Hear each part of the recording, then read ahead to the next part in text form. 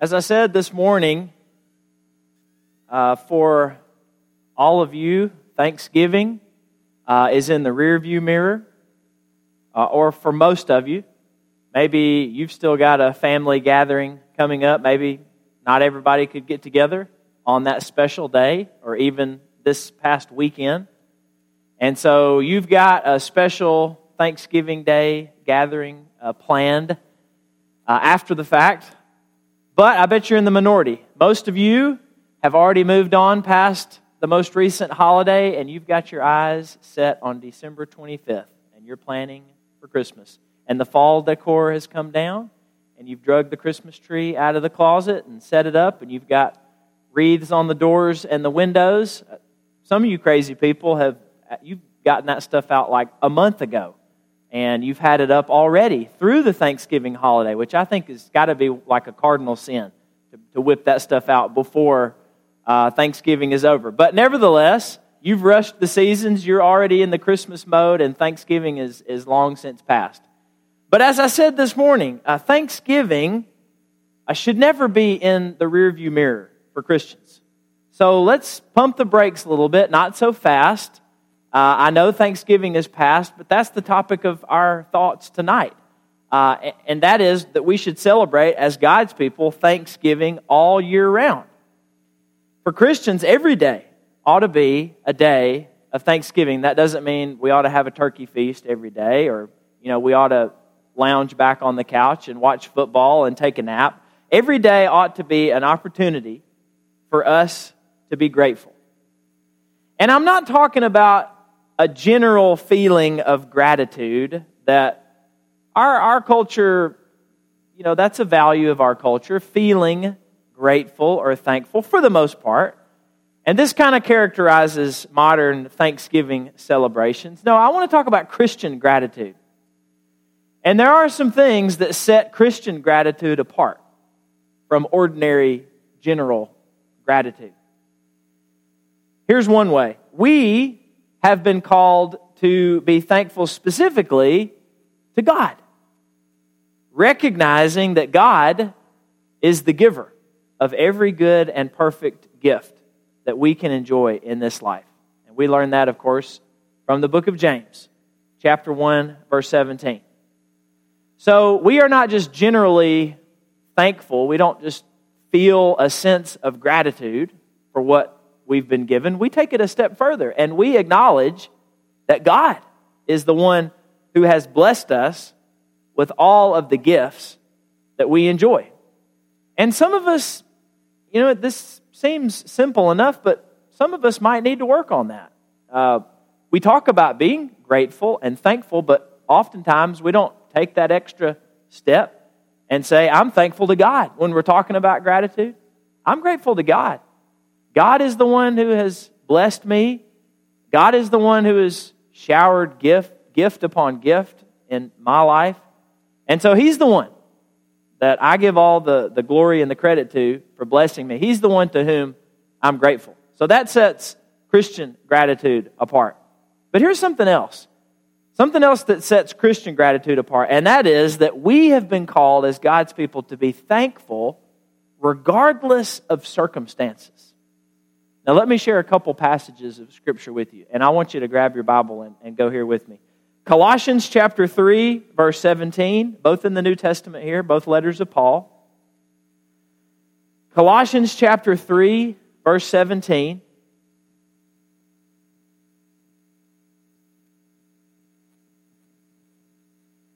Paul encourages the Colossian church with these words. Whatever you do, in word or deed, do everything in the name of the Lord Jesus, giving thanks to God the Father through Him. And so what we learn from Paul's words here is that our entire lives should be steeped in gratitude, in thanksgiving, no matter what's going on. What Paul says here are actions that should characterize every single day that we're on the earth. Whatever you do, whether it's in word or deed, number one, do everything in the name of Jesus. But number two, give thanks to God the Father through Him. So everything you're doing, everything you're saying, every single day, you are in the act of giving thanks to God, or at least you ought to be. You ought to be in this mode of constant gratitude every day that you're alive on this earth, every day that you've got breath in your lungs. And now look in 1 Thessalonians chapter 5, verse 18.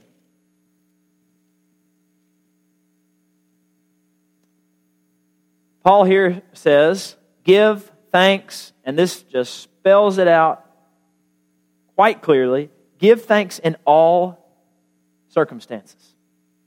Now, who better than Paul to exhort us in that way? I mean, Paul, these are not just empty words for Paul. Paul walked the walk here. Give thanks in all circumstances. Paul knew about all circumstances, and he tells us in his letters, he knew how to abound. He knew how to do well and, have everything go his way, but he also knew how to suffer. He knew how to be persecuted. He knew how to go through hardship. And Paul says to us, give thanks in all circumstances. So Christian gratitude, as we think about how it's set apart from general gratitude, is really countercultural.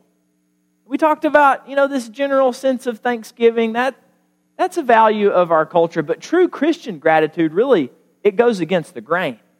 Whereas others are generally thankful, or maybe they attribute good things to themselves, and they look at their lives and their successes and their belongings, and they say, I'm here because of me, and because of my talent, and because of my effort. And so, I'm thankful that I have all these abilities that have gotten me here. I'm thankful that I am successful and that, I'm the one who should be praised for that success. That's the way the world thinks, but we Christians think different. Every good thing that we experience, we give the glory to God. We allow our gratitude to go up to God. And that's what sets Christian gratitude apart. And whereas others are thankful in bounty, it's quite easy to be thankful when everything's going your way. And I bet that most families in our country who gathered around the table didn't think of all the bad things. They thanked God for the good things, if they were thankful at all. But we Christians, as Paul says, we've been called to give thanks in all circumstances. And so we are not only thankful in bounty, but we're also thankful in want. And that's very subversive. That's very countercultural. That's different than what our society is used to.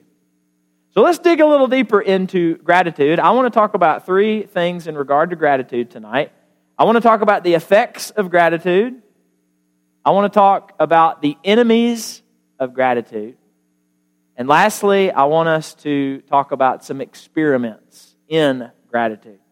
So first, the effects of gratitude. The benefits of being thankful have been well documented, well proven. For one, being grateful makes us happier. Studies have proved this, that thoughts of gratitude produce feelings of pleasure. They get our pleasure centers responding in our brains when we think thankful thoughts. Something else that gratitude does is it stimulates areas in the brain that regulate stress. And so being thankful can help quell some of the stress that we experience in our lives. Gratitude produces resilience, which means the ability to cope and to handle traumatic events in a healthy way. Studies have shown that counting blessings was a factor in managing post-traumatic stress for Vietnam War vets. And it was an effective coping strategy for many people who suffered through the 9/11 terrorist attacks. Being gratitude helped these people, and I'm sure many more through history, become more resilient and able to bear up under the weight of great trial and tribulation. Gratitude increases patience and self-control. And who couldn't use more of those virtues? Patience, self-control. Thinking grateful thoughts can help you in that area. Gratitude is good for relationships. This is a no-brainer. Couples good at exhibiting thankfulness tend to be more committed and more likely to remain in their relationships over time. So if you regularly say thank you to your spouse for things they do for you, for working hard, for taking care of things around the house or in the yard, for being a good father or mother to the children, if you express your gratitude, and again, it's not enough to just to think it. Thinking it is one thing, but when you express that to your spouse, that can make your relationship more committed. It can ensure that you will remain in that relationship and that it will be a healthy one. Gratitude can positively influence physical health, studies have shown. Dispositional gratitude, which means you just have an orientation where you look on the bright side of life, where you look for the good things instead of the bad. Dispositional gratitude leads to healthier individuals. Specifically, it's been shown to have a positive impact on heart health for those who have struggled with heart problems in their history. Gratitude breeds good habits. In one study, some New York teenagers who were found to be more grateful than their peers were less likely to abuse drugs and alcohol. Gratitude. Finally, gratitude can get you a better night's sleep. Is that good news for anybody? Do you struggle with sleep? I mean, this may not be the end-all, cure-all for you, but in one study, adults with some with sleeping disorders who, before they fell asleep, thought about reasons that they should be grateful, fell asleep faster, and they stayed asleep longer. So that old advice about count your blessings before you go to sleep, that was actually pretty good scientifically proven advice. So if you struggle with sleep, maybe gratitude is the answer for you. So I share all this just to prove that God's way always leads us into the best life. That God's way is always best.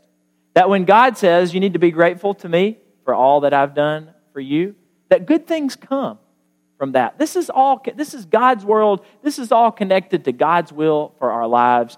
And this is God's way of showing us that when we do things God's way, we have better lives, healthier lives. That doesn't mean, we don't have problems and difficulties that we run into. But in general, God wants us to live full, healthy, whole lives, and being grateful as He's told us to leads us into that kind of lifestyle.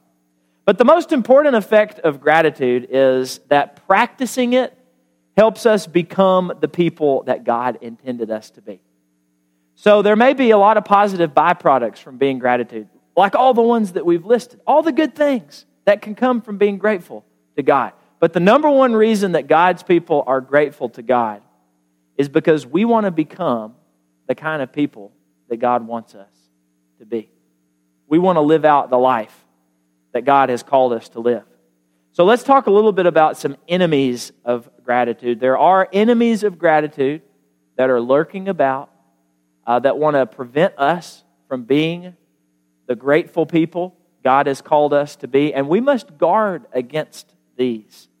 They are very sneaky, and they can easily slide in the back door of our lives and take over and steal away our gratitude before we even realize it. So here are three. You can probably think of more.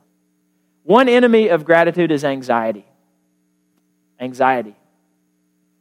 Worry chokes out feelings of gratitude in our lives. Worry can direct an excessive amount of our attention toward problems and therefore away from blessings that we've been called to be grateful for. And the worst thing about this is a lot of the problems over which we're anxious are problems that we have no control over whatsoever. Things that we can't change. No matter how much we try, how much we worry about them, there's nothing we can do to alter these problems, these things that we worry about. And yet, we've allowed worry and anxiety to pull us away from being grateful. And so anxiety is an enemy of gratitude. Another enemy of gratitude is envy.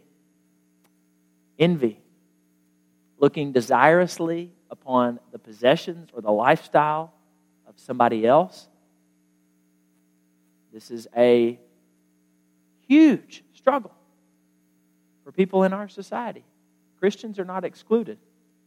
The more you compare yourself to others, the more you desire what they have, and technology plays into this. We've said over and over again in different forums here that social media plays into this because you only put the best of your life out there for others to see, and then your friends think that that's what your life is all about, and so that's the kind of life that they want. But they can't see all the stuff you sweep under the rug, the stuff you decide not to post. Social media and our culture at large can breed envy by encouraging us to compare ourselves and our lifestyles and our stuff to other people. We begin desiring what they have, and the more we do that, the less grateful we are for what we have. So envy is a great stealer of gratitude, an enemy of gratitude. And here's one more. Busyness. Busyness. Endless tasks and to-do lists and appointments distract us from the solitude that we need in order to foster gratitude. In order to really be grateful, we have to slow down. We have to stop. We have to think. We have to reflect about all the great things that God has done for us. And when we're moving through life at a breakneck speed, we don't have time to do that. We don't take time to do that. And so busyness becomes a great enemy of gratitude because we're not pausing to think about all the reasons we have to be thankful. All these things, anxiety, envy, busyness, these come naturally to us. These come easily to us. And that is because they are products of our fallen world. They come from the fleshly side of us. They arise out of the brokenness that surrounds us. Now, in contrast, gratitude characterizes our renewed state, our restored state as Christians. It doesn't come from the fleshly side, it comes from the spiritual side. It grows out of living by the Spirit, which is what Paul talks about in Galatians chapter 5. And so the more we try to keep step with the Spirit of God, the more grateful we become. But the more we resist that, the more we give in to our fleshly impulses, the more anxious, the more envious, the busier we become.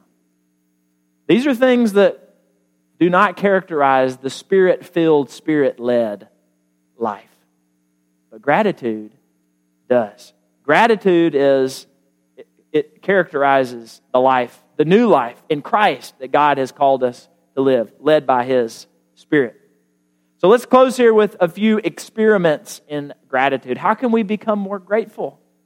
How can we push these enemies aside and embrace gratitude and all of the positive benefits that come with it, including, most importantly, becoming the kind of people that God has called us to be?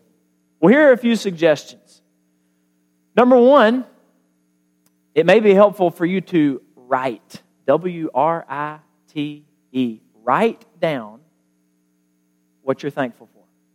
Now, we sing this song. It's a good song, and I'm not knocking it, but count your blessings. Name them one by one. And we think about those instructions, and we think that's a daunting task. To sit down and to count all my blessings, I would never have time to do all that. Well, the good thing is, you don't have to count every single one of your blessings in order to foster a more grateful life. Just a handful will do. Think about a few blessings every day. Maybe you want to start a gratitude journal. And every night before you go to bed, you want to write 3 things or 5 things that you are thankful for from the day that you just experienced. Maybe you want to start a gratitude jar. Maybe you want to pull a mason jar out of the cabinet and put it on your counter, and every day write something you're thankful for on a slip of paper and put it in there. And then when it fills up, you can dump it out and read all those, and then you can count your blessings. But you've just added one at a time, day by day. And when you look at all of them, you'll be able to see what a rich life God has given you to live. This month, Lauren put up a poster board in our dining room, and every day, each of us, except for Avery, wrote something that we're thankful for from the day. And it's been a joy to go back and to read all of those blessings that we've posted up on the poster board.